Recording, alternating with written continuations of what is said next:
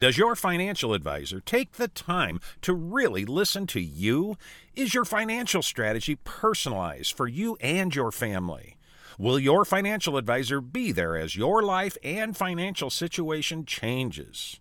When you work with Edward Jones, they focus on what's important to you. You'll work together and use an established process to create a personalized financial strategy backed by the advice, tools, and resources to help you reach your goals. And they'll partner with you to help your strategy stay on track. Visit edwardjones.com or stop by the office of Todd Nash in Coralville, Jeff Rudolph, or Scott McGill in Iowa City, or Travis Whitmore in North Liberty. Edward Jones, making sense of investing. Member SIPC.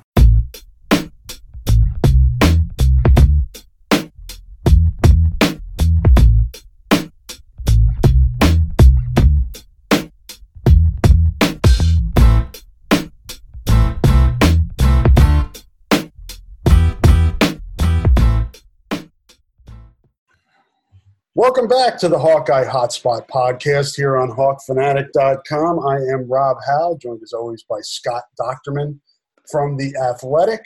We are recording this around 10:30 a.m. Central Time on Thursday, March the 4th. It's March, Scott, and the madness is ramping up now. 2 more games left in the basketball season, regular season, and then away we go. Yeah, exactly. Here we are, just a couple of days away. Who would have thought, after what happened with football, did you think that we were going to get in this position where really there was only one game that was negatively impacted, the Nebraska game, and then that gets played tonight, and then they moved a couple of, the Michigan game up, Nebraska down, and here we are. So I think it's certainly been a success. And the fact that now the Big Ten is allowing 8,000 spectators for the Big Ten tournament games is a big step in that direction. And then here we are, finally, 2 more home games. The only thing I lament from this whole thing is just not being able to have Iowa fans here for not only for basketball, but man, look at everything going around Iowa sports wise. We used to hear about it and write about it and tweet about it, about how Iowa always stunk in the Learfield standings and they're last in the Big Ten or second to last.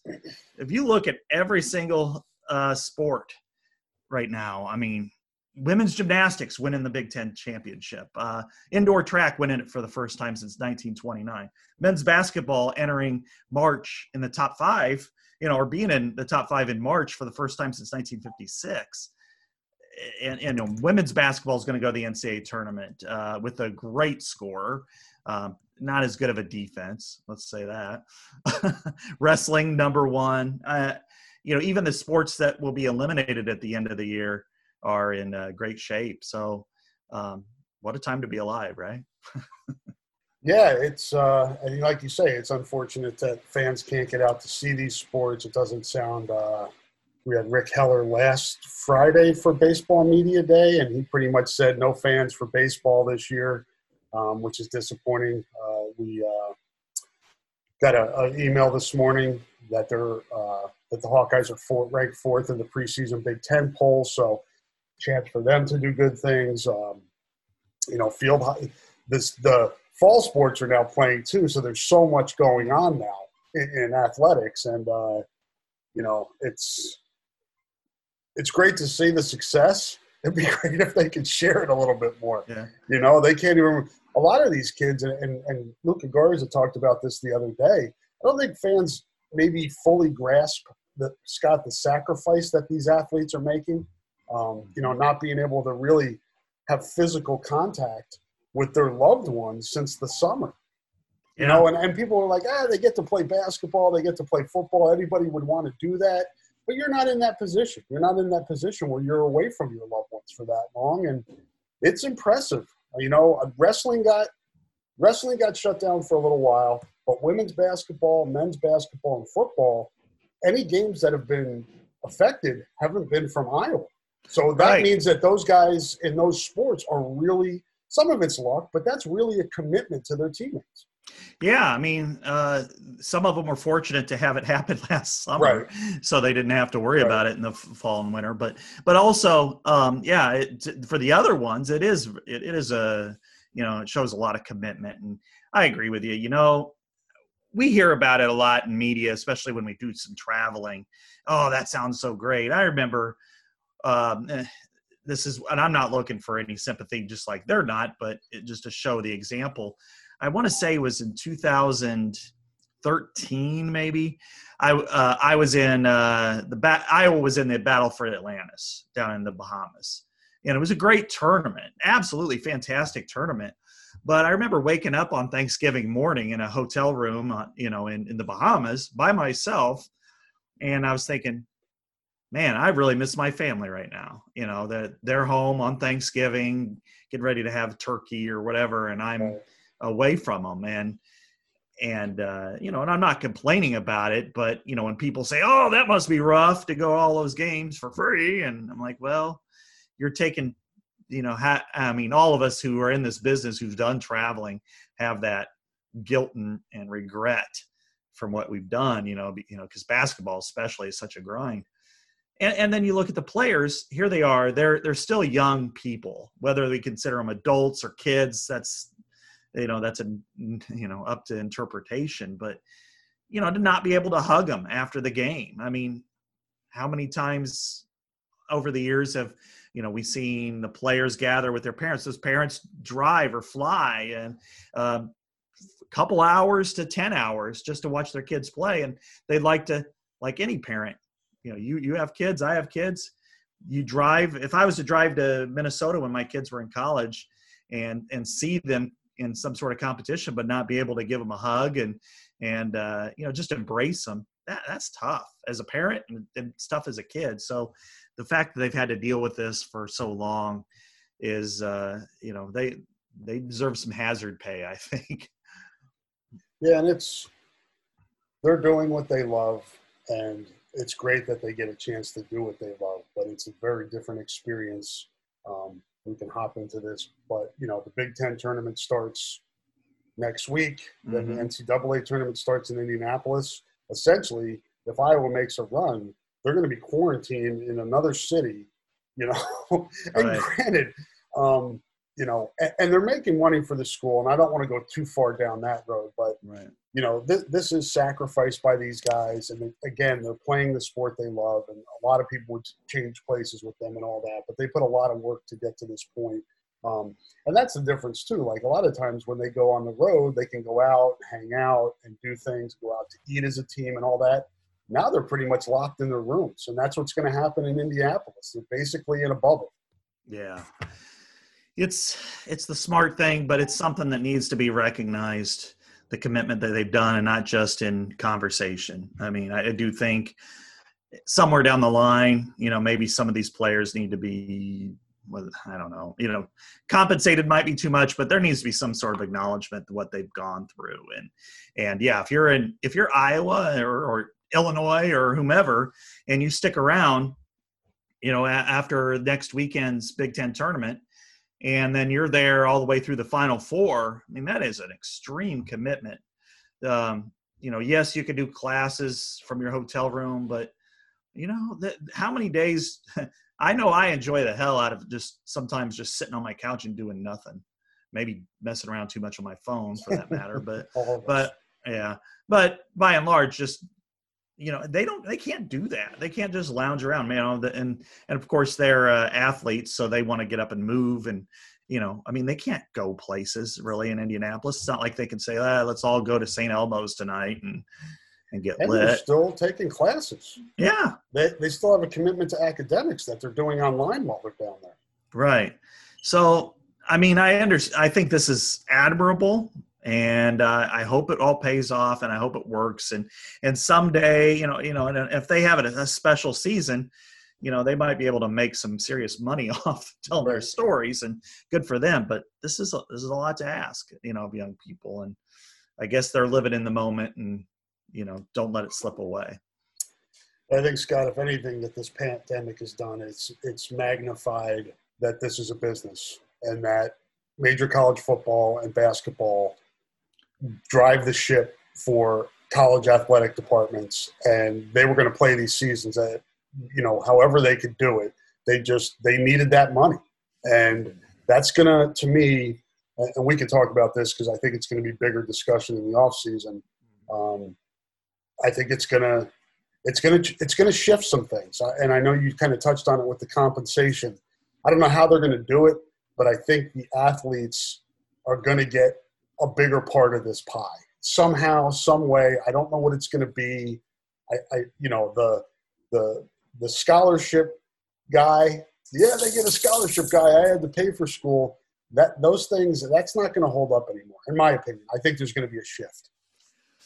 Yeah, and I've been studying this issue for a long time, and last summer really did a deep dive into kind of explaining the finances of what football especially means to these athletic departments, and it's crazy. I mean, it really is, and I think the scholarships, I can argue both sides pretty well. I mean, if you're talking about an out-of-state athlete coming to the University of Iowa, the full cost of attendance and a scholarship is that they have a $40,000 commitment to you each year. That's significant. That is massive. And if you're talking about, a football player who plays 5 seasons and goes to school for 5 seasons or 5 years, that's $200K on up. You're trained by some of the best trainers in the world. So if you were to say have to pay to do it, it would be thousands and thousands of dollars every year. But that said, the school makes money off of you in those 2 sports, not the other ones, just football and men's basketball. Even wrestling does not measure up. So how do you compensate these athletes for what? And how do you do it? I don't know that there's a way other than a scholarship to pay them for their playing ability. However, public relations wise, I think there's a significant way. I think what they need to do is for royalties, it needs to be a 50-50 split. When it comes to jersey sales, when it comes to Go Hawks banners, say they make, and I could look it up, but say they make $10 million per year on that. Iowa does, just from jersey sales and whatever. Then $5 million needs to go to the athletes. Now, how do you split it? Do you chart? Okay, this year there are a ton of 57 jerseys for Chauncey Golston, or 16 for a few years ago for C.J. Beathard. Do you chart it? That's going to be awfully difficult. But I do think that, maybe it's a sport by sport situation. That if Shields sells, let's say 78% of its sales are football related in merchandising, and Iowa's, then 78% of those sales go to football players. If it's then after that, 18% or 25% are women or men's basketball, then that's the way it goes. Just kind of on and on. The other thing is when they deal with us and when they have autograph sessions, they should be paid by the hour for that. So if you're appearing by, Kids Day practice for football, and for half an hour or for an hour, they're considered going around signing autographs, they should be paid a flat fee, $50 per hour or something like that from the university. So that to me is probably the easiest way, because how do you, Tyler Goodson, how do you pay him X, and B'Kai Sargent Y, and Spencer Petras, and that's all very difficult. Or Jordan Bohannon, do you pay him after a good game or a bad game? Luka Garza, do you get paid extra for being the National Player of the Year? I don't know. And then, of course, name, image, and likeness. That needed to happen 10 years ago, and the NCAA has now put itself in a position where it is going to have to accept the congressional and Supreme Court responsibility, as opposed to imposing something that's fair and equitable. Yeah, we can dig deeper into that during the off season. I think that would be a real good discussion, just on different, there's a lot of nuance to it and a lot of layers from, name, image, likeness, scholarship, value, all that stuff. So definitely something we can dig into in the spring when nothing is going on or little is going on around here. Mm-hmm. But let's hop into Hawkeye hoops. As we said, 2 more regular season games beginning tonight. 8 o'clock game against surging Nebraska. Winners of 2 in a row. Yeah. Just knocked the tar out of Rutgers the other night. That I didn't see that coming. No. But, yeah, Nebraska's a formidable opponent, Scott, and very long, very athletic, a type of team that can give Iowa a little bit of headache if it's playing well. Now, Iowa's a superior team, superior skill, but, we kind of saw it against Penn State, and that had the Luka Garza effect, just that they were trying to get him as the scoring record. But Iowa can't sleepwalk through this game. Mm-hmm. If there's been any issue I've seen with this team is that once it kind of gets full of itself, has some wins or gets a high ranking or something like that, it slumps. We've seen it, unfortunately for them, a few times this year. So this would be the type of game where they are definitely overlooking them. I mean, or at least the fans are. I don't know about the players, but if you're the players and you're looking at, you say Nebraska's 3-14. I think this has the same type of effect of Iowa State from back in December, because Nebraska doesn't have any rivals in the Big Ten per se. Iowa probably fits the bill closest. It's more pronounced in football, but it is kind of one in basketball. And when you have Fred Hoiberg there, I mean, I'm not saying that this would make their season, but it certainly would make their season much easier to swallow in the long run. I mean, they're 3-14, but hey, we took out Iowa. And I think last year it was on a call-in show. Was it last year or the year before? I can't remember, that they beat Iowa. And I think it was last year. It was last year. Yeah, it was over there. Iowa shot like 4 for 30 from 3 or something. That's right. Like that. It was just brutal. Yeah, and on a call-in show, you had some fans that called in and said, "Hey, I just want to say thanks for beating Iowa." And it's kind of getting to that situation with this with this series and this rivalry. I mean, and it makes sense. So I would expect them to put forth as good of an effort as they ever have. They have confidence because they've won games and they've won decisively. They beat Minnesota at home, and they probably knocked out Richard Pitino as head coach with that game. They beat Rutgers, which is probably on its way to the NCAA tournament. I'd still say so. So, hey, going to Iowa, this is their chance to win an important game to their fan base and a rivalry game of sorts. And so I think Iowa needs to be cognizant of that and play at a high level. You'd think on paper that this is a chance. All right, you're going to see Aaron Eulis and maybe Josh Agudale, just some guys like that, Chris Murray.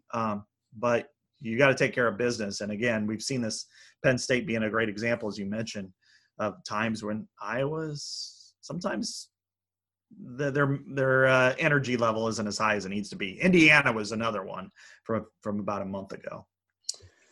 Yeah, and they got out quick against Penn State. I think it was like 17-6 at one point, and then they kind of let down their guard. And you can't do that in this league against any of these teams. And like you said, Nebraska, I'm going to go out on a limb here, Scott, and say Nebraska hasn't beaten a lot of top 5 teams during the history of their program. And so that's an incredible opportunity for it tonight to be able to get a signature win when you're building a program. Yeah, absolutely. Isn't that what you want? I mean, if you're having a bad year, I mean, remember Fran's first year, and they had no really outside of a couple of guys, they had really no talent.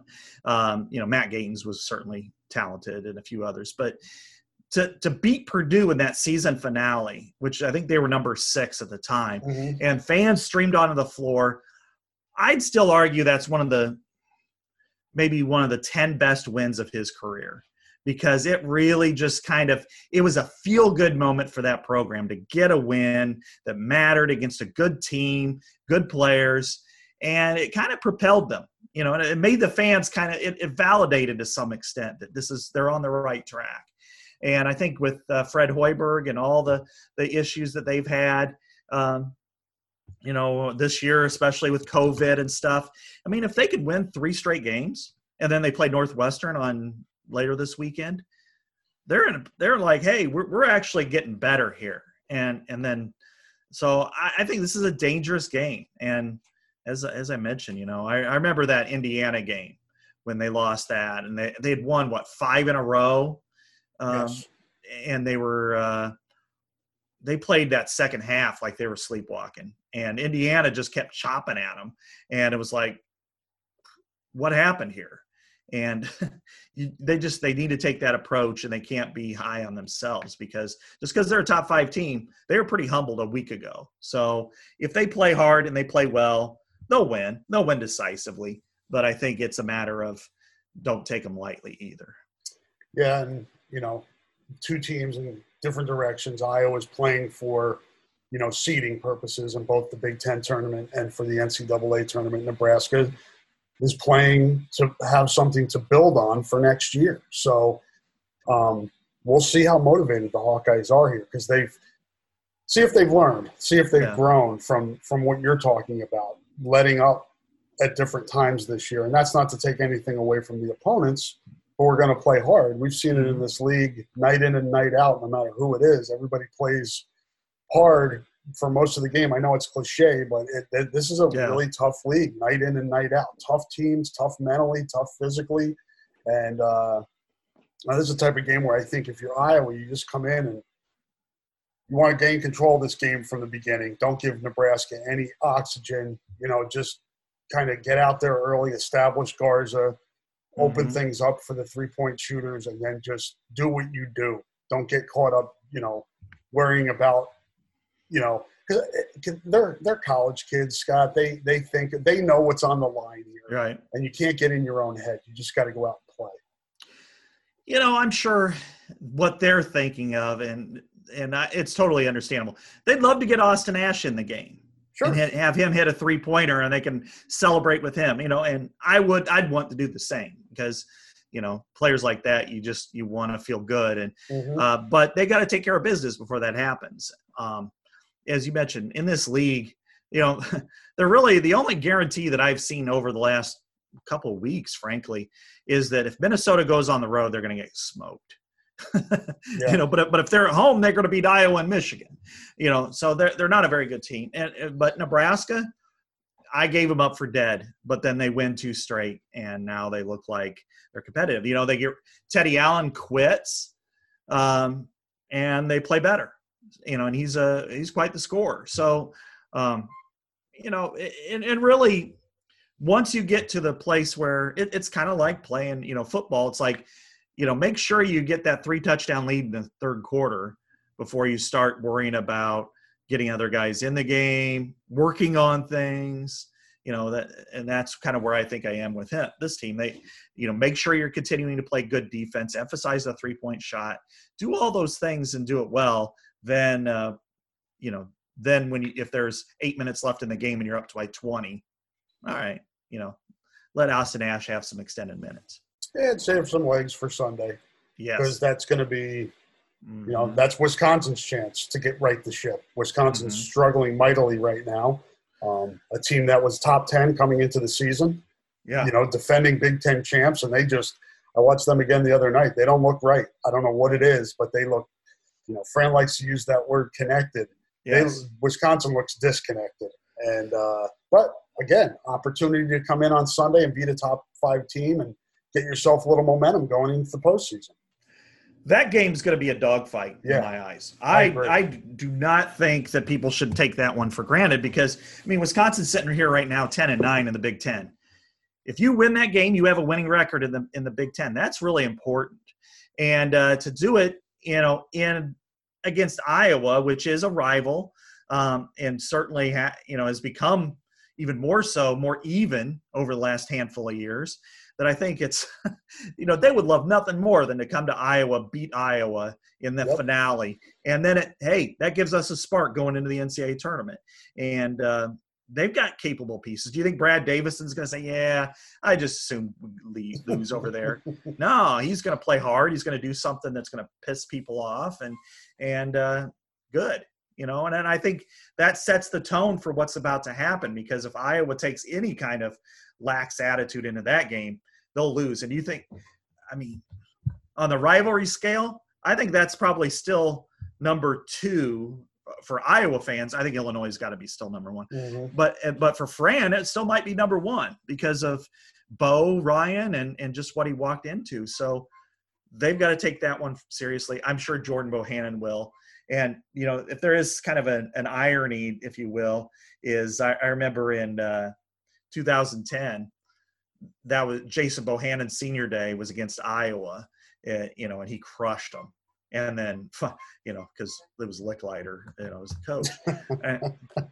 and vice versa. Now, the last Bohannon senior day is against Wisconsin at home. So that's going to be interesting to watch. Yeah, and Iowa's had some struggles on senior day, Scott.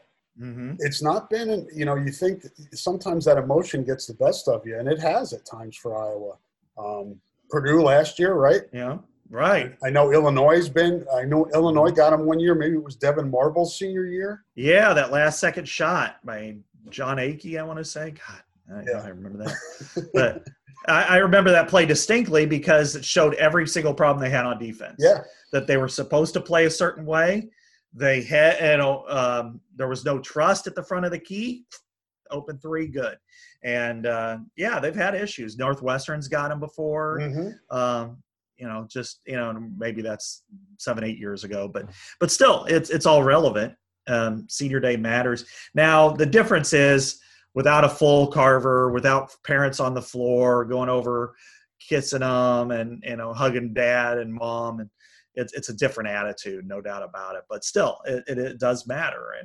And so I do think this is something that, when they start to think about it, you got to get out of that quick. Football's the same way, And then they ended their football season against Wisconsin too. Yeah. They pulverized them though. Yeah.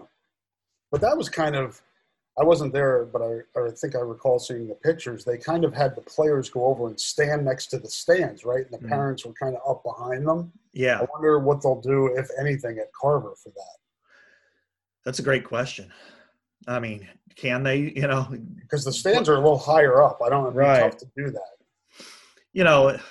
There's so many things they could do. I don't know if they will. Maybe I'll ask tonight while we're there, but it would be nice. I mean, God, I know this scourge is still upon us, and it's easy to get lax right now when it feels like we can see the goal line, but man, it's just, these types of moments are fleeting and rare. I mean, they're memories, and to not have that happen is, I feel for the parents and I feel for the players.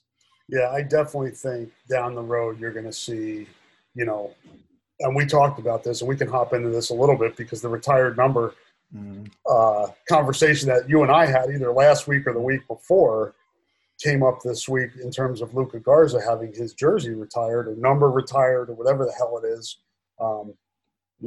The hoops that people jump through for this stuff. But I think down the road, I think when Megan Gustafson had her jersey retired, they brought her back. Yeah. I think eventually Luka and Jordan will be recognized for their accomplishments, their records at a later date when they can come out in front of a full crowd and feel that energy and be celebrated. And that's the right thing to do for those guys down the road. You remember when Roy got his jersey encased, recognized? Yeah, it's like we know this guy's gonna die of cancer, and but we're not gonna retire his jersey, so they kind of let him do his thing there. And there was always that discussion about doing something, to beyond this, and Iowa needs to do this. I mean, kind of where that atrium is in the walkway area, when you walk into that Feller Club room, but they need to make that an expanded area all the way out to, in my eyes, to right near where the Gable statue is, and have, if not a Hall of Fame, certainly an area where you have that stuff. I mean, when you look, how misguided was Iowa to build that Hall of Fame way out there?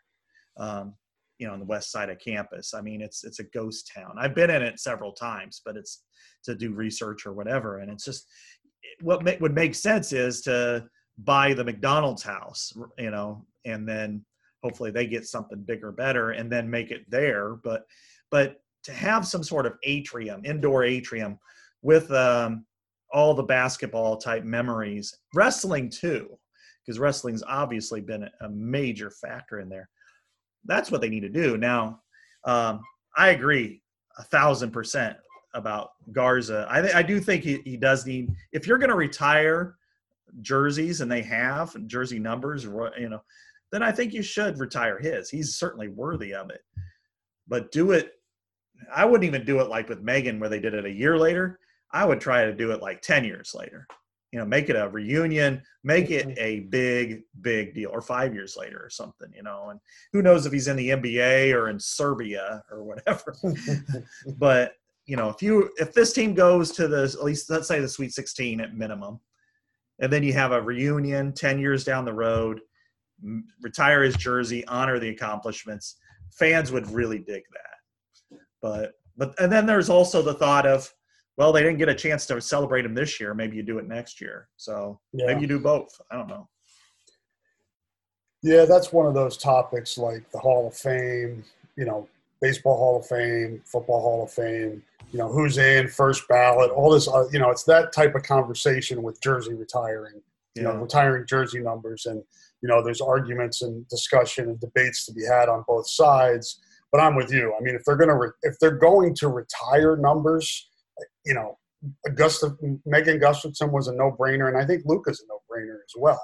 Mm-hmm. Both for, we talk about what these athletes do for athletic departments and what they do. I mean, you think about the attention that Luka's brought to Iowa, and not by himself, and he would never say, pat himself on the back. He shares with his teammates. He hates talking about himself, but Iowa's on the national landscape now, and he's the guy that they talk about. It's Luka Garza in Iowa are playing on ESPN tonight. Not literally tonight, but when they advertise games, it's his photo. It's him, the commentators talk about him. And his accomplishments speak for themselves, and he's going to add to this record. Mm-hmm. Exactly. I mean, every time somebody mentions player of the year, Iowa's Luka Garza or Luka Garza of Iowa. Yep. It's like cha-ching, cha-ching, cha-ching, cha-ching, marketing wise for your program, and not just in, merchandising, of course, but just recognition. And you can't pay for that kind of advertising. And then, without Megan Gustafson, does Iowa get Caitlin Clark?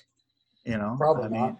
She probably goes to, it's her and Paige Butchers or whatever in there in the backcourt together at UConn or something like that.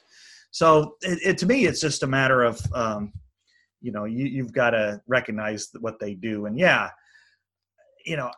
the Fab Five that got it, or the Fabulous Five in the 50s that got their jerseys, I understand it. I think that was at that time was kind of a dumb move, frankly, none of them were All-Americans, or at least first team All-Americans. So it's kind of like, wow, you just blew a whole series of numbers. And of course, Patrick McCaffrey gets to wear 22. I either think, okay, it's 55, or you just say, we're only going to retire one, and that's 40. But I think 55 is the one to do. Yeah, and we talked about it a few weeks ago. Put, even if you're not retiring numbers, put more jerseys up in the rafters at Carver Hawkeye Arena. Put wrestlers up there. Yeah. National championship wrestlers, All-Americans, whatever, whatever, honor people. You talked about it a few weeks ago or last week, B.J. Armstrong Day, have him come back, celebrate it. Yeah. All different guys like that, do things instead of having students compete, like having a tricycle race at halftime, to excite the fans. Bring back your history, celebrate your history during the season. And I'm with you. You talked about it a few weeks ago. Iowa doesn't do enough of that. They're terrible at it, and maybe they'll get better at some point. But you look at, it's been 51 years now, but, last year, the 50th anniversary of the 1970 team, 14-0 in the Big Ten, downtown Freddie Brown and John Johnson, both longtime NBA players. I mean, Freddie Brown is revered in Seattle for the Supersonics, but he doesn't get brought up nearly enough as one of the great players in Iowa basketball history. Now, I know sometimes they prefer to do that in football season, but I think it gets completely overshadowed because football overshadows everything. Yep. It doesn't matter what it is. It just does. So I think in his case, basketball, halftime, let's bring these guys back. Let's have their jersey to the rafters, as you mentioned. Wrestling is the same way. Iowa just needs to kind of pound on his chest a little bit. And that's what the fans want. They want to celebrate. They want to brag. They want to talk, some smack or whatever. So I think that's something to do. And if you get more fans on their feet, you got to do it. And I do think that there's a lot that needs to be desired about Carver's atmosphere, and I'm not talking about this year because that's irrelevant. But, things like, we sit down in the media section near the floor, and I'm not going to complain about us. But we have older people, older former players who sit in our area. Do they really want to walk, up 70 steps to go to the bathroom or to get something to eat? They need to bring ushers, have ushers walk those steps selling soda and popcorn or whatever to those people. They need to have more accessibility to that. And that's going to take money, of course, and that's something nobody has right now. But that's the problem I see is you got to be more fan friendly, and fan friendly means touching on their emotions and what they got to do after drinking a big thing of pop.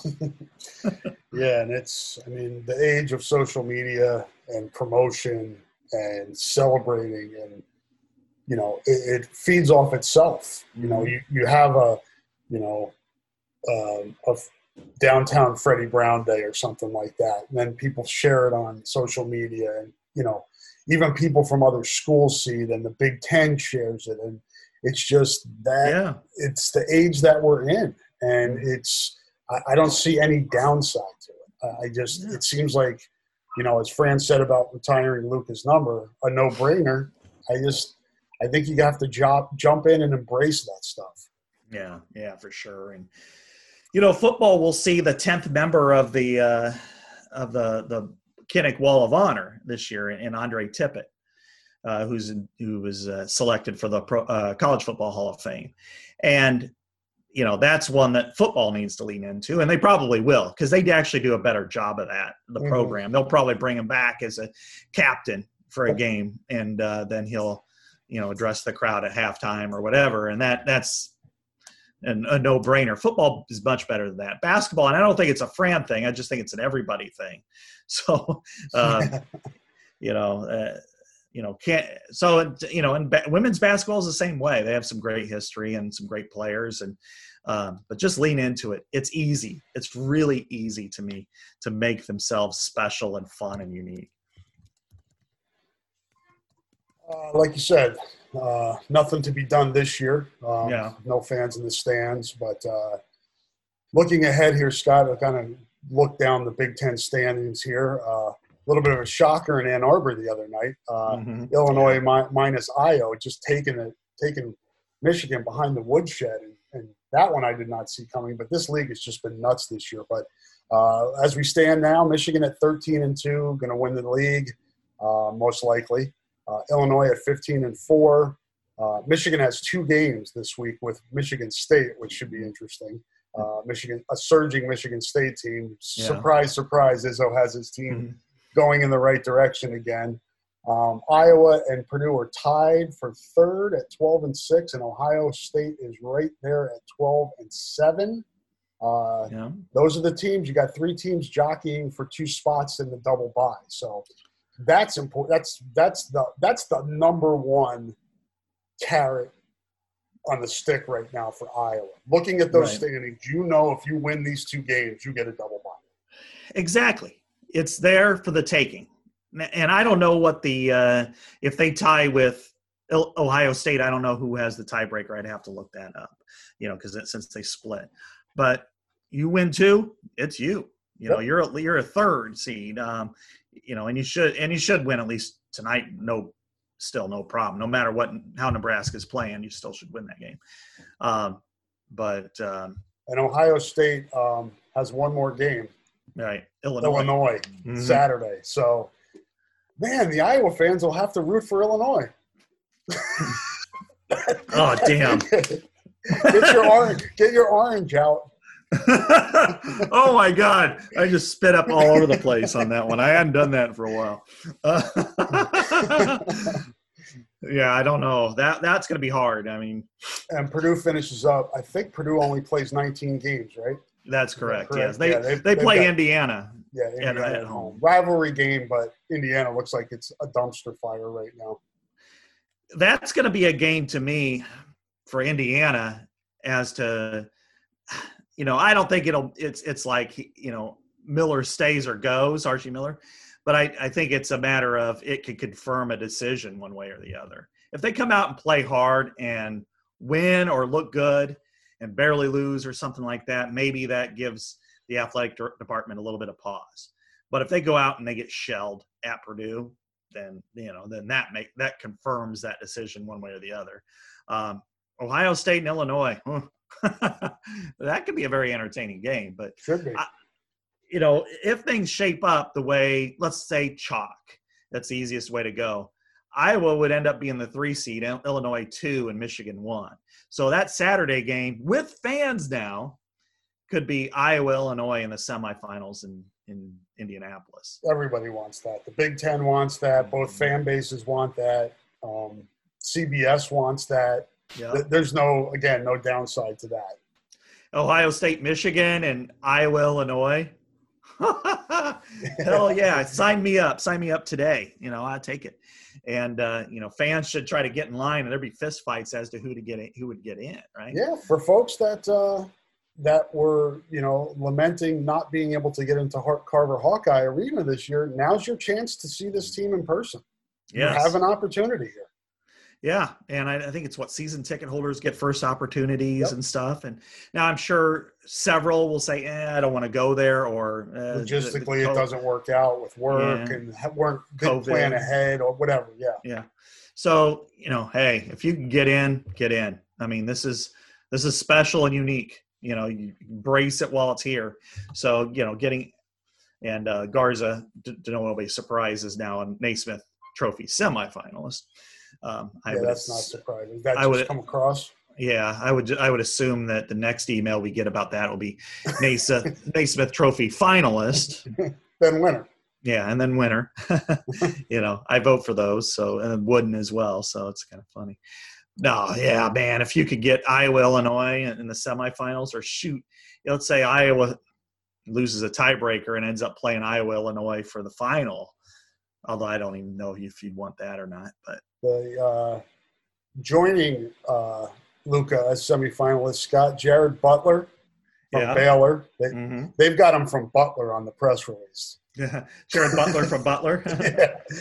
Cade Cunningham, outstanding freshman, probably the number 1 pick in the draft. Right. Hunter Dickinson, who Hawkeye fans will remember from last week. Ayo Dosunmu, Luka, Quentin Grimes from Houston, Herbert Jones from Alabama, Corey Kispert, or another guy who Iowa saw Gonzaga, this year, Evan Mobley, another fabulous freshman, and Drew Timme from Gonzaga. Yeah, we saw a lot of the Gonzaga guys. Little surprised Suggs is not on there, but they went with the experience. You have a bunch of guys from Gonzaga you can pick from. So, yeah, I just did an All-American ballot, and I put Suggs over Timme. It was kind of close, but I think I had everybody else on that list. Was that the basketball coaches or the U.S. basketball? I filled that out the other day too, and I can't remember what I voted for. Right. Sometimes for those early ballots like that, I kind of go with I do kind of, I won't say homer, but I do add names. Let's say, I added Joe Wieskamp, for instance. I don't think he'll get there, but I think, hey, the guy got a vote for an All-American. Yeah, I think I had him on because we do the regional, right? Which is like regional and national. Kansas, Missouri, Oklahoma is on our region. The Dakotas. Right. That makes no sense, by the way. Oklahoma. Yeah, it does. It's just wacky. I am gonna make a claim, or I'm gonna try to steer them to say, can you slice Iowa, the University of Iowa, off that one and push them with the Illinois and Wisconsin region? Because it's understandable when, especially before all the Big 12, realignment, for Iowa State to be there, for the Valley teams, Drake and UNI to be there. But it's not when Iowa's not in the same league as Missouri, who's in the SEC, the Oklahoma schools, Kansas schools, the Dakotas. There's only Nebraska is the only one that they really compete against. And yeah, when I got that thing the other day, then I had to go and Google the SEC to see what Missouri guys were doing, the Big 12. I mean, I have an idea. I watched basketball and I know, but I want to look at numbers. Yeah, absolutely. I'm looking at whatever the Dakotas are in and, different leagues, Iowa State and Creighton in the Big East, the American with Wichita State. Yeah. I know, and I'm like, man, this used to be so easy. You had the Big 12. Yep. You had the Summit or whatever they were in, and you had the Valley. Right. And now you got the SEC, and you've got 5 other leagues, and you're like, man, I got to look up all of them practically. So if Iowa could get its way out of that would be great. But I'm not holding my breath, and frankly, I probably said more than I actually will do. I'll probably forget by the time this podcast is over. I think I voted Juwan Howard Coach of the Year. Yeah, I did too. Yeah, I think that's a good bet. Even though they got tuned up the other night from Illinois. There's no shame in losing in this league. So it happens once in a while, as we saw last week. I mean, kind of looking back a little bit, Iowa going through that game after we talked about it. I didn't think it was a great matchup for Iowa to begin with. And then, Jack Nungy getting hurt and Connor McCaffrey getting hurt. How they responded and how they played at Ohio State. I don't think it's hyperbolic to say that was the best regular season win of the Fran McCaffrey era, because we had seen this situation play out before to where, okay, then they go to Ohio State and lose. All right, they come back and beat Nebraska, but then they lose to Wisconsin. They're about a 5th or 6th seed in the Big Ten tournament. They punt on the first day, and then all of a sudden they're a round of 32 team, and next thing you know, season's a wash. To sack up, to go to Columbus and win decisively and beat them in extraordinary ways told me everything about this team. So I think that's in Michigan, it got its stinker out of the way too. So everybody's going to get their kind of bad game. Who knows? Maybe Illinois will be with Ohio State, and then you get into the tournament, and voila, everybody's kind of unshackled and ready to go. Looking now, Scott, looks like the number tonight, and this is for entertainment purposes only, 16.5 or 17 points Iowa's favorite against Nebraska. That's a lot of points. I don't like that number. Yeah, I don't gamble anymore. Well, I play fantasy sports. That's kind of that's my vice when it comes to I feel like I have some control over that rather than betting on 18 to 22, 20, or in Wisconsin's case, 25-year-olds. Yeah, right. But yeah, I'll take a stab at things every now and then, but I don't have any gambling apps on my phone. I stay away from that because I don't want to get myself sucked into it. So looks like 153 and a half for a total tonight. So I know Nebraska likes to play fast-paced. Iowa likes to play fast-paced. I guess my recommendation would be the over if I was going to play the game. Yeah, I'd bet the over, and I would take Nebraska and the points because, again, what I anticipate happening is, first of all, it could be closer than that. Oh, yeah. Just legitimately closer. Secondly, if Iowa has a big lead, I think they would strongly consider emptying the bench. Yeah. And that usually means that, because it makes sense. You want to, get some rest for your key guys. You'd rather have Garza playing 25 or 26 minutes rather than 32 if you got Wisconsin and then the tournament's coming up. But also, if you get a chance, you want Austin Ash to get out there. You want Chris Murray to get some minutes. You want Aaron Eulis. You want Tony Perkins and maybe a Gundele to get some reps, and just trips up and down the court and kind of validate their season. Maybe even a few of the other walk-ons. So I'm with you. I think it'd be good to get a Gundele in there because you never know. I mean, foul trouble, something like that, you need a big body. Yeah. Chances are he's going to have to play somewhere down the line here before the season's over. let's say that they get past Illinois and they play Michigan in the Big Ten championship game, and Luka Garza has his second foul with 8 minutes left in the first half. You don't have Jack Nungy. You don't. You're going to put Keegan Murray on Dickinson all half. I mean, you already got Wagner you got to deal with. Yep.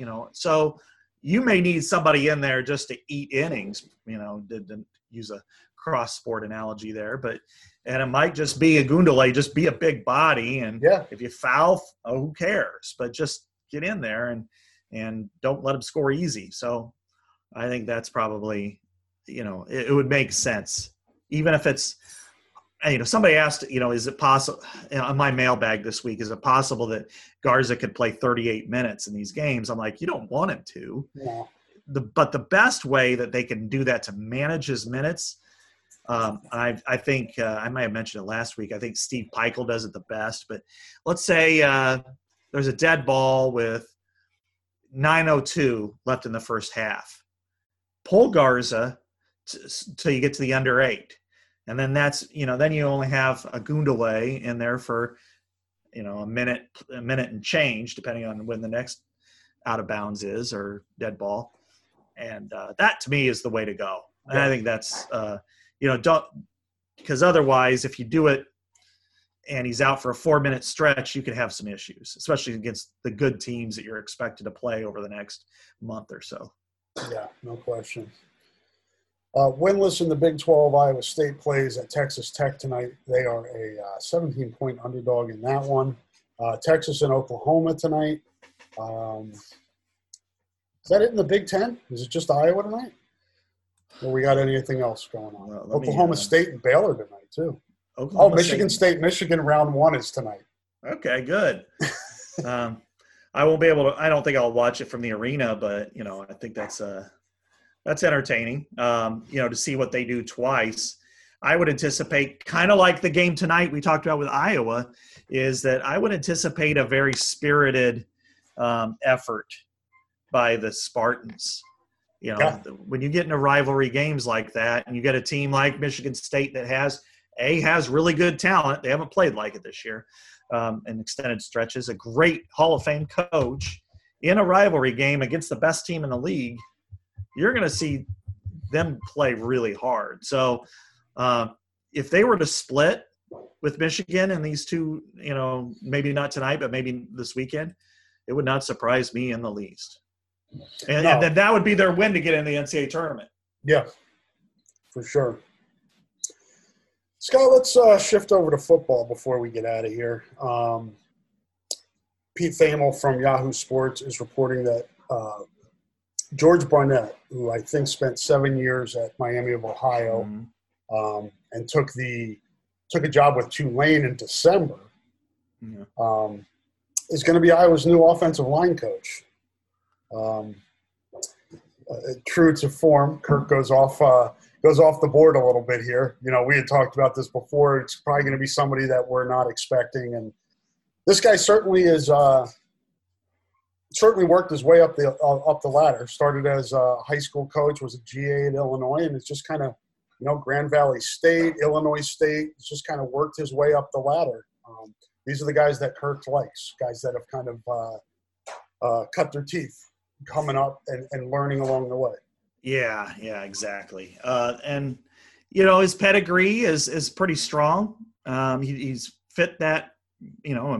Grand Valley State, that's Michigan. Illinois State, that's Central Illinois. Miami of Ohio. So he's grown up in this part of the world.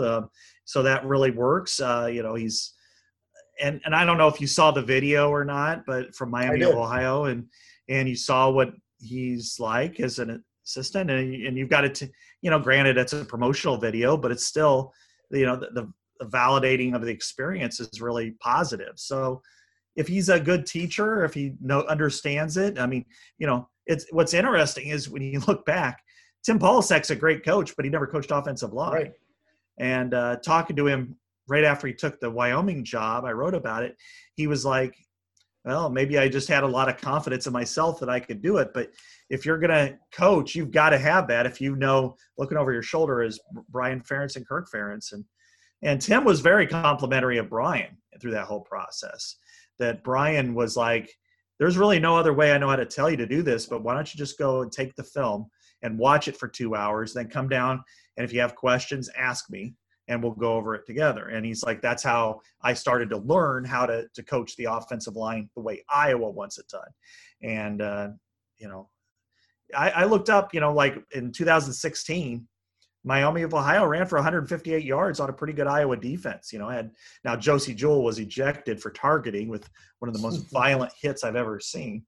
But still, Anthony Nelson was on that team. Matt Nelson was on that team. Parker Hesse, I think he got hurt that game. Jaleel Johnson. So they had some good runs in that game. And I think that's probably something that stood out.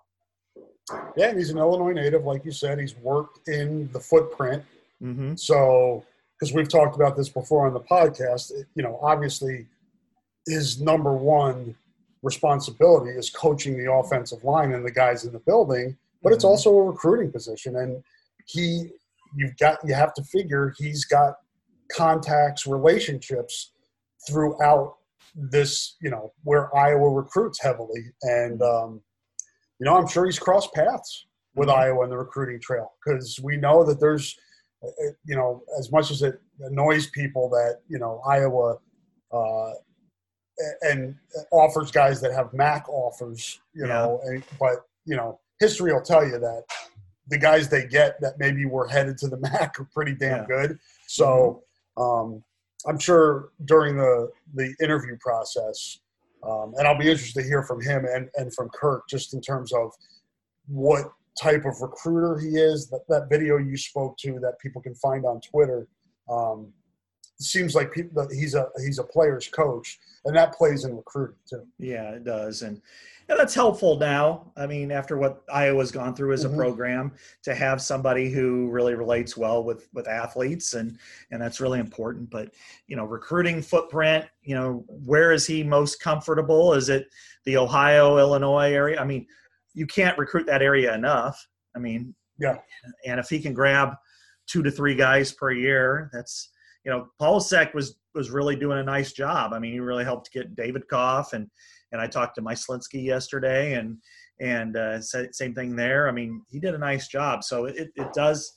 You're going to have to go out and do that. But Iowa kind of recruits itself when it comes to the offensive line. You just say, "Hey, did you see the Super Bowl? You see that guy playing right tackle? He's a rookie. He came through here. So did Brandon Sheriff, who's going to be the highest paid guard in NFL history. So does Austin Blythe, who's going to sign a nice deal. He was a 7th round pick for us, but he's still in the NFL. So, Yeah, and Iowa's kind of switched up a little bit. They have position coaches jumping in with recruits at their position a little bit more, where previously it was much more geographical. Yeah. But now they're kind of doubling and sometimes tripling up on guys, whether, it's an in-state guy where you've got maybe LeVar and Jay Neiman, and then the position coach also jumping in. So, and I think that's probably what we will see from George Barnett as well. Is he'll coach, he'll recruit his position, but he'll also probably be given, as you said, a geographical area. He's from Illinois. With Bielema in Illinois now, Iowa's going to have to kind of maybe put even more resources into that state. And then Ohio, if he's got, relationships in Ohio, he obviously was going to Tulane. So that program saw probably an opportunity for it to get into the Midwest for recruiting. So that would be my guess. And I like Tulane's head coach anyway, Willie Fritz. I saw him coach many, many, many years ago in the MIAA against guys like Jerry Kill and Hall of Famer Mel Churchma, and he was at Central Missouri State. So he's at Tulane now. He really should be at Kansas, I would think, but that's another story. But if you're Barnett and you could go to Ohio, maybe it's Northern Ohio, maybe it's Youngstown, maybe it's the smaller towns in that region. You're going to have to continue to do it because, as we talked about before with Bielema, that a guy like Sam Laporta is not going to be looked over. He's not just going to be, oh, where did this guy come from? Yeah. Or the guys from Lena, Illinois, and Northern Illinois, or Jennings Dunker, or the guy who came last year, the defensive. Bruce. Yeah, Bruce. Yeah, I'm sorry, blanked on him. But and then the suburbs as well. I mean, you've got to be active there. That is as much. It's closer to get to the suburbs than it is to get to Sioux City. So you've got to be active in that part of the world. And so I think this is, geographically it looks like a good hire. He does have a pedigree. Miami of Ohio has been successful in the MAC. It's grown as a program. So I think at the surface level, it looks like a good hire. Yeah, and I think, Chuck Martin is a good head coach. He was a good hire for them. And I see parallels between and he's even talked about parallels of how he built his program. He looked at Iowa as kind of a model. So similar type approach. So that's probably makes it a good fit as well. Yeah, I going way back in 2005, I covered the Division II national championship game in Florence, Alabama, between Grand Valley State with Chuck Martin and Northwest Missouri State, and it was won on the last minute of the game. And so I was impressed with Chuck Martin then, and at Miami, he's had some growing pains, but I think overall that they're a pretty good program now, and the fact the numbers speak to it as to why he's done such a nice job, or at least why the offensive line play has been real critical to their development as a program, and so if he fits right in, how does I'm anxious to know how much of the Iowa blocking system he understands and knows. That's going to be critical going forward. Does he have to unlearn things to teach it the right way, or is he pretty fluent in it and it's a matter of tweaking some things? That'll be interesting going forward. Luckily for him, he's got an accomplished man in the middle of that line that can help him. And I think that goes overlooked sometimes, Scott, when you have guys that are experienced on your offensive line, can kind of help that learning curve too, because he's going to get support from Kirk and Brian, but he's also going to get support from the veteran guys on the offensive line that know how it's done. So that will be helpful. Yeah, and that's what Polasek had when he first came in, because you had guys like Ike Butker and Boone Myers and James Daniels. I think you talked about James Daniels teaching him, as they went along and how he coached. So that was really helpful. So yeah, having he doesn't have Mark Kallenberger, and that's really unfortunate, but Kyler Schott and Tyler Linderbaum. And, I think that's going to be really helpful. And plus he probably already knows most of it anyway. It's just kind of because he does have experience coaching that position group. He played that position group. So that's really big. But, I'm doing a post on Sunday about Iowa 100 statistics to know about Iowa football from last year. And that's a lot. It is a lot. And I'm like at 70. I'm like at 74 now, and I'm kind of like to the, oh boy, here we go stage. But there have been some highlights that cannot be overlooked or understated, and that is, number one, they ran for 4.62 yards per carry last year. That's the highest since Sean Green was there. Yeah, that is outstanding. When you look at points per game, 31.8. That's also the highest since 2002. So that offense, a lot of people, and these are the lazy tropes that really drive me crazy, is people automatically think Iowa sucks on offense and Brian Ferentz is some sort of bad coach. At times Brian needs to do something different, but those numbers are good numbers. If you run for 4.6 yards per carry at Iowa, you are a top 10 team, and they surely should have been last year. So if you can average almost 32 points per game, which is second in the Big Ten behind Ohio State, you're doing something right on offense, because you're dominating the line of scrimmage and you're scoring touchdowns. And you did it without a dynamic passing game. So this guy's going to walk into a pretty good situation. And then the running back coach, whoever that ends up being, is going to have the same thing, at least at the top level, because Tyler Goodson is one of the 2 or 3 best in the Big Ten walking into next year.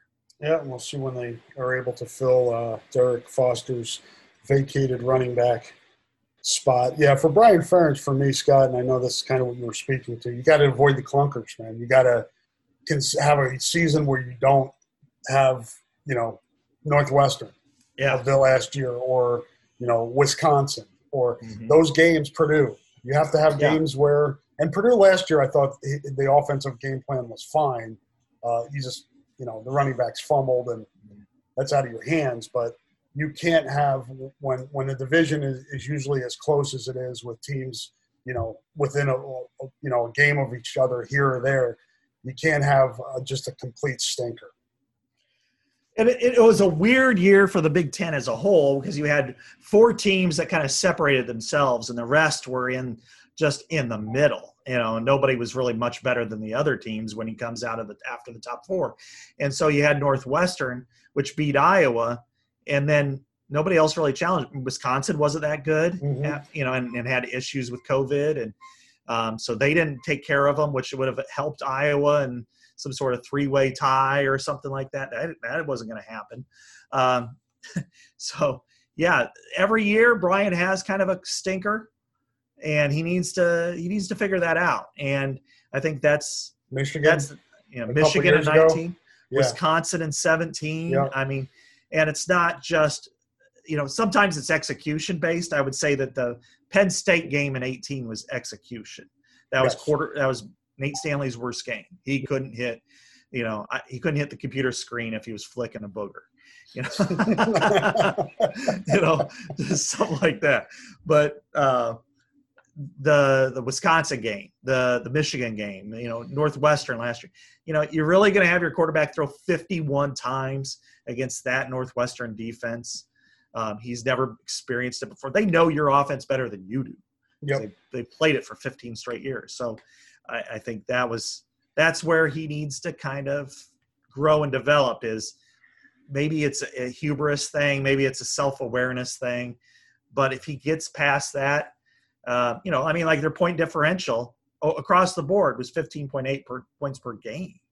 That's extraordinary. I mean, they hit 75% winning percentage, which was for the 7th time, and for the last 6 years, they have 53 wins, and only 2 other Big Ten programs have more. So they've done some good work. It's just, reaching that next level. Yeah, getting the division title. That's the first step, and then getting to the Big Ten championship game and trying to win that. Yeah. But I would expect Wisconsin to bounce back this year Mm-hmm. from what it looked like last year. I think Minnesota, you saw towards the end of the year, starting to get it going in the right direction again. Who knows with Purdue? David Bell's back, but they lose a lot. So Illinois is in the rebuild. We always forget about Northwestern. Yep, and Northwestern, and who knows with Nebraska. Yeah, I don't know what to think there. I never do.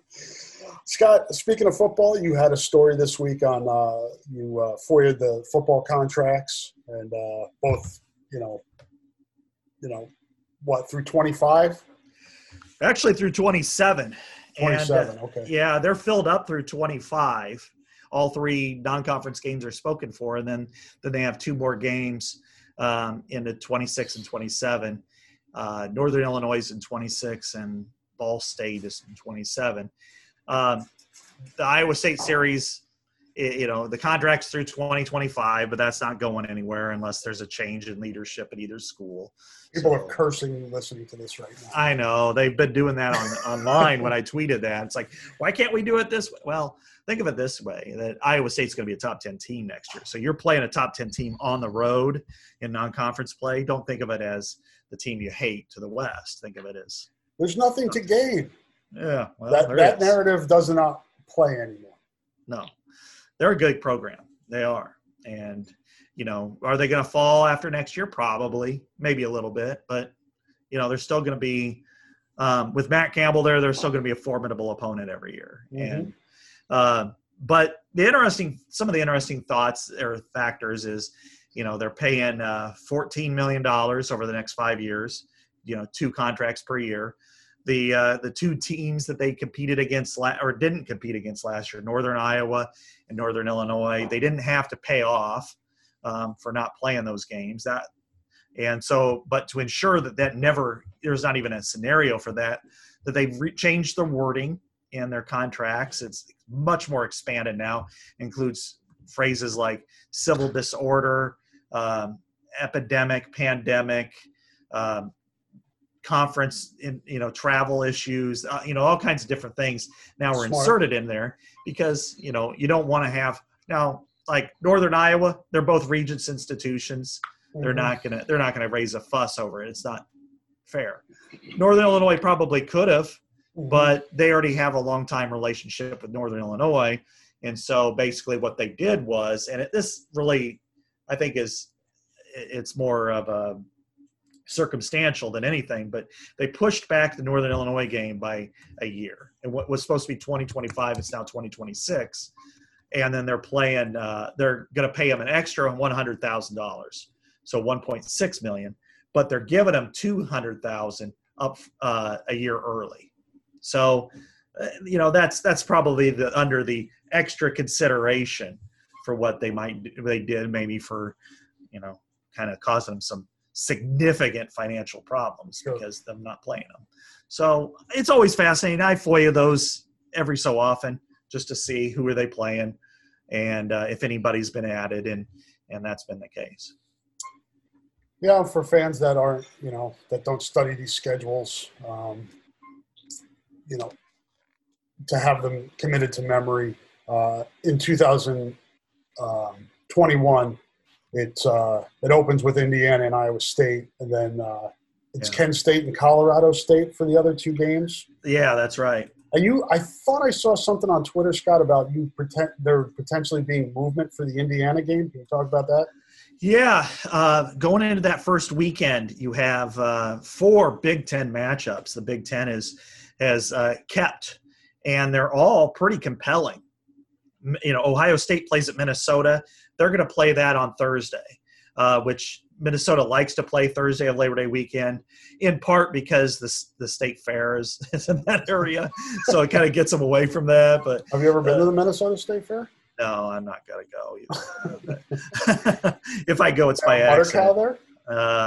No, I'm not going to go. That's too.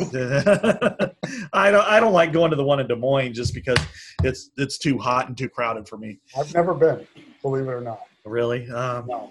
And people think that's odd, but I'm odd, so it fits in with my persona. On a side tangent about that, I think in some ways that's an Eastern Iowa versus rest of Iowa thing, because growing up here in Burlington and living here, the state fair is kind of it's nice. It's a novelty. But in central Iowa, and I lived in, northern Iowa, it's the biggest freaking thing there is. So, anyway, that's outside of that first. Oh, the Johnson County Fair. Yeah, I enjoy that. I'm looking up now, looking for the entertainment at this year's. But go ahead with the Indiana. Oh, gotcha. While I look this up.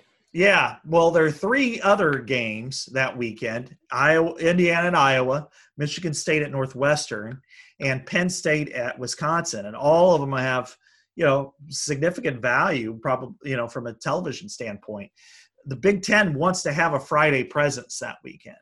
Iowa, Gary Barta has said ever since they added the Friday games, he'd be willing to do a Friday game other than Black Friday, of course, but only on Labor Day weekend. And they haven't been asked, and they haven't done it yet. So now they're willing to do it, but they haven't been asked at this point.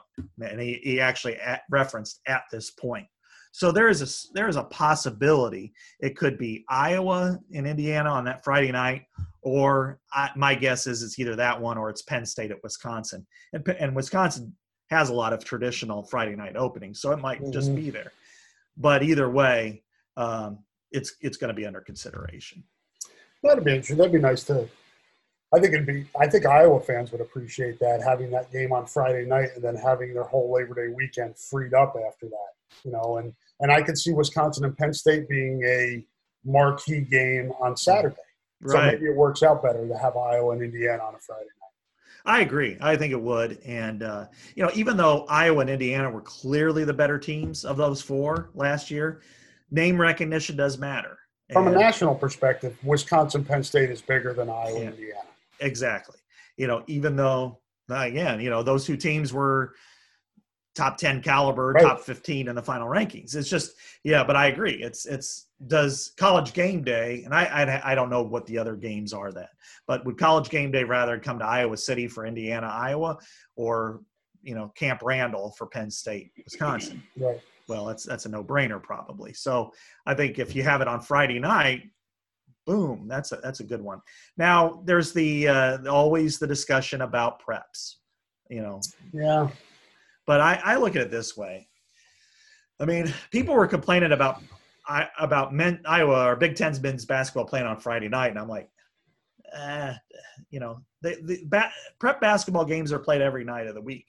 I think if by the end of this month, if the Big Ten says, okay, it's going to be Iowa, Indiana on Friday night, then that allows schools around the state in the corridor area to say, all right, well, we're going to move this Saturday morning, maybe Saturday night or Thursday night. Yeah. Why not? It's Labor Day weekend anyway. And I agree with you about the Labor Day weekend part of things. It's kind of, it's a weird weekend. Because it affects Iowa's attendance at home. Yeah. Indiana's probably a different story because it's a Big Ten game. But those non-con games on Saturday afternoons, 11 o'clock, 2 o'clock in the afternoon, the attendance just isn't as good. Right. And this year's different because we didn't have a year last year. We didn't have who knows what the attendance is going to be like this year either. Yeah. So I do think that, if you have a Big Ten game like that, you're going to want to showcase it. And wouldn't want it to be even Fox at 11 a.m. Even though it might be the lead game on Fox. I think you'd want this game at worst time-wise to be late afternoon Saturday. But I agree with you. I think Friday night, let's blow it out. Let's make it a big deal. I think people would enjoy it. And Iowa City West, City High, Liberty, the Cedar Rapids schools, and other ones can say, you know what, we're just going to move our game and do it that way.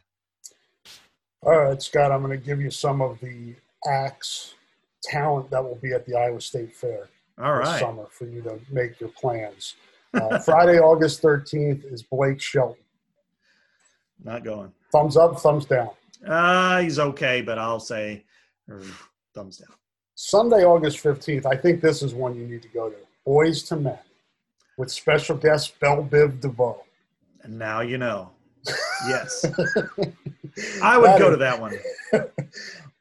Whoever's left of the Beach Boys with special guest Hanson. That is August 17th. How did they come up with these combinations? This one's good too. Wednesday, August 18th is Styx with special guest Tesla. I would go to that one. I know that one. I saw Tesla and Motley Crue at the Jones County Fair when? About 5 or 6 years ago. Okay. Yeah, it was probably about 6 or 7 years ago now. But yeah, it was a year or two before we saw him in Staples Center the night before the Rose Bowl. Chris Stapleton, Thursday, August 19th. I like that group. Or I like him. I think he's good. But looks like the headliner on the last Saturday is Keith Urban. Nope. And something on Friday, August 20th called Five Finger Death Punch. You know anything about Five Finger Death Punch? Yeah, I don't listen to him, but my son does. Okay. So I'll let him handle that one as long as he doesn't play it in the car on our way to Milwaukee this weekend. He can put on his headphones for that one. I'll listen to a podcast. All right. Yeah, I'm not going to Five Finger Death Punch. They look like you would think a band called Five Finger Death Punch would look. Yeah. I think my brother likes them too, but he's got a different flavor than me on some of that. So Scott will be attending the Styx Tesla show on Wednesday, August 18th. That's true. I know. I won't. I'm not going anywhere near that fair. No way. I'll just stick to my car radio. Thank you very much. All right. Well, we got plenty of time to make plans for the state fair. And but first up, we've got March Madness coming up, Scott, like we've talked about. And tonight, Nebraska and Iowa, Sunday, Wisconsin and Iowa, last two regular season games. And then we'll get into the Big Ten tournaments, and we'll be able to hit that next week. Are you Yeah. going? Are you going to Indy for Big Ten? I'm not. Okay. I'm not going for the Big Ten. I am credentialed for the NCAA tournament, but right now there's kind of a question mark as to how many people can be in person versus virtually. So Gotcha. whether I'm doing just Iowa or more than Iowa at the NCAA tournament, that's going to be a discussion for my editors. And I'm going to stand on the sidelines because right now it's been a question. Let's just put it that way. But yeah, I'm not going to be there in person, but I'm going to pay quite a bit of attention, as you will as well. Yep, for sure. And it would be remiss of us not to mention that Big Ten wrestling is this weekend in State College. Iowa, obviously a heavy favorite. How many number ones? 4? 4 number ones for Iowa. And then, Spencer Lee, of course, is top seeded. And, I mean, he's well hunting his way to being – maybe a consecutive year Hodge winner. Mm-hmm. So, you got him, you got Jordan Ironman, who's, or Jaden Ironman, from Mizzou, who transferred, Alex Marinelli and Michael Kemmerer, so they're all seeded number 1. And Penn State's the only one with more than 1. And then they also have 3 number 2s, DeSanto, Max Buren, and Caleb Young. So, and then they got a couple of 3s. So, interesting, Scott, because Iowa hasn't wrestled in a while. I know. Yeah. I mean, they get a lot of competition in their own room, but it's a little bit different when you get out there on the mat with an opponent that you're not used to wrestling with, against in the room. But they know most of these guys, and they're accomplished enough that I think they'll hit the ground running. But it'll be interesting to see if there is any kind of what's the word I'm looking for? Jet lags, just kind of rust. Yeah, if they're rusty at all. I think there could be some slight rust. This tournament, I know people have asked about that, whether the pause will impact them. And I think this is the tournament where it might. Mm-hmm. I don't know that the next one would be the case, because, as you mentioned, I mean, Spencer Lee versus Austin DeSanto in the room or Michael Kemmerer versus the Bull, Alex Marinelli. That competition's at a high level. I mean, that's Olympic caliber. That's somebody better than you're most likely going to be wrestling against Wisconsin or Northwestern, the ones that were canceled. Yeah. The question for me is somebody who may be, a border, maybe they're a 2 seed and they're borderline 2-3 or a 3 and they're borderline 3-4-5. How does that impact them in a competitive match? That's where you could see it showing up just a little bit. I don't think it'll impact Spencer Lee at all. I mean, no. I'm not sure what would impact him. No, I think you could probably say, we're going to tie your legs together and he'd still win most of his One matches. arm behind your back. He's unbelievable. I'm actually going to write something on him for our site. Cool. It's an A1 story on our site, which is, because he's, Olympic talent and Olympic opportunities to go along with just complete dominance at the college level. Yep, he is a unique athlete, to say the least, and a special one that people should check out if they have the opportunity. That's Saturday and Sunday at the Bryce Jordan Center in State College, Scott. Session, see here, 2-day event begins Saturday at 9 a.m. Session 2 starts Saturday at 6:30 p.m. Session 3 begins Sunday at 11, followed by the finals at 3 on Sunday. Yeah. Sessions 1, 2, and 4 will be televised on the Big Ten Network. So extensive coverage, more than they normally have. Mm-hmm. So people will be able to check that out on TV. And then Big Ten Plus will have the other action. So chance for people in Iowa, even though they can't get out to State College, to be able to follow the championship. Yeah. What a weekend. And, can you imagine if we had to have a vote for Iowa athlete of the decade, or even the last 4 or 5 years? If you're throwing in people like Spencer Lee and Megan Gustafson and Luca Garza, take your pick on the football players. There's so many good ones, a Brandon Sheriff or somebody like that. Jake Adams, remember him in baseball, clubbing the Big Ten record for home runs? We've been blessed to see some elite level talent at this university for a long time, and to see the end here in the next couple weeks for Garza for sure. I don't know what Spencer Lee will do. That's He'll probably come back for 4, don't you think? Yeah, I think wrestling's different, and would he's got the opportunity to have last year be kind of a mulligan year. Mm-hmm. So would he want to come back one more year after the Olympics if he makes it, which it'll be interesting to see how he competes with Thomas Gilman for that. But yeah.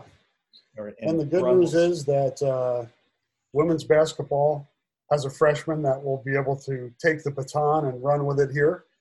Even though we say goodbye to Luka Garza and Jordan Bohannon, and there's good young talent on the men's basketball team too. So future's bright. It's a great time now, but it seems like all these programs are in a good place.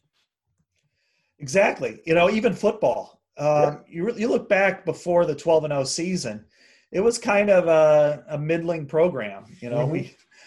Morehouse and I, we kind of made fun of it, and we said that at times it smelled like aqua velva. It smelled like old man, and now, you look over the last 6 years that only Wisconsin by a couple of games, and then Ohio State, of course, has more wins than Iowa in Big Ten play. I mean, it's tied with Penn State over that period, and more than Michigan and Michigan State and those other teams. So, I mean, it's a healthy spot. The recruiting's at a great level. They're not only recruiting good players, but good fits. So, people want to talk about Kirk hanging it up. Well, why would you want to hang it up if you got a team like this? I mean, they had a really strong team this year. Enjoy it, Hawkeye fans. Yeah. We've certainly seen down times. Enjoy the up times right now because it's a cyclical thing, and chances are there will be some more down times again in the future. So enjoy these times that are up. Yeah, for sure. I mean, basketball, not to offer a prediction, my guess is they probably end their season in a loss somewhere. Right. But don't worry about it until it happens. Mm-hmm. This is the type of season you've waited forever for. Enjoy it while it lasts. It's probably going to end in disappointing fashion. It always does, unless they get to the final Monday and win it and then celebrate like hell. But don't go, Now, if it happens, in the first weekend, then I'm not gonna shirk from any of that. But all right, Scott. Yeah, looking forward to seeing the wrestling this weekend and basketball and how things play out the rest of this month. And we will be back next Thursday to discuss the Big Ten tournament. We'll have the brackets in front of us then and be able to break that down a little bit, go over the wrestling, hit on some more football. Maybe we'll have a running backs coach by then. Who knows? But yeah, we'll be back next week on the Hawkeye Hotspot podcast to talk to you guys again. Thanks for listening, as always, and have a great rest of your week and weekend. Say goodbye, Scott. Goodbye, Scott.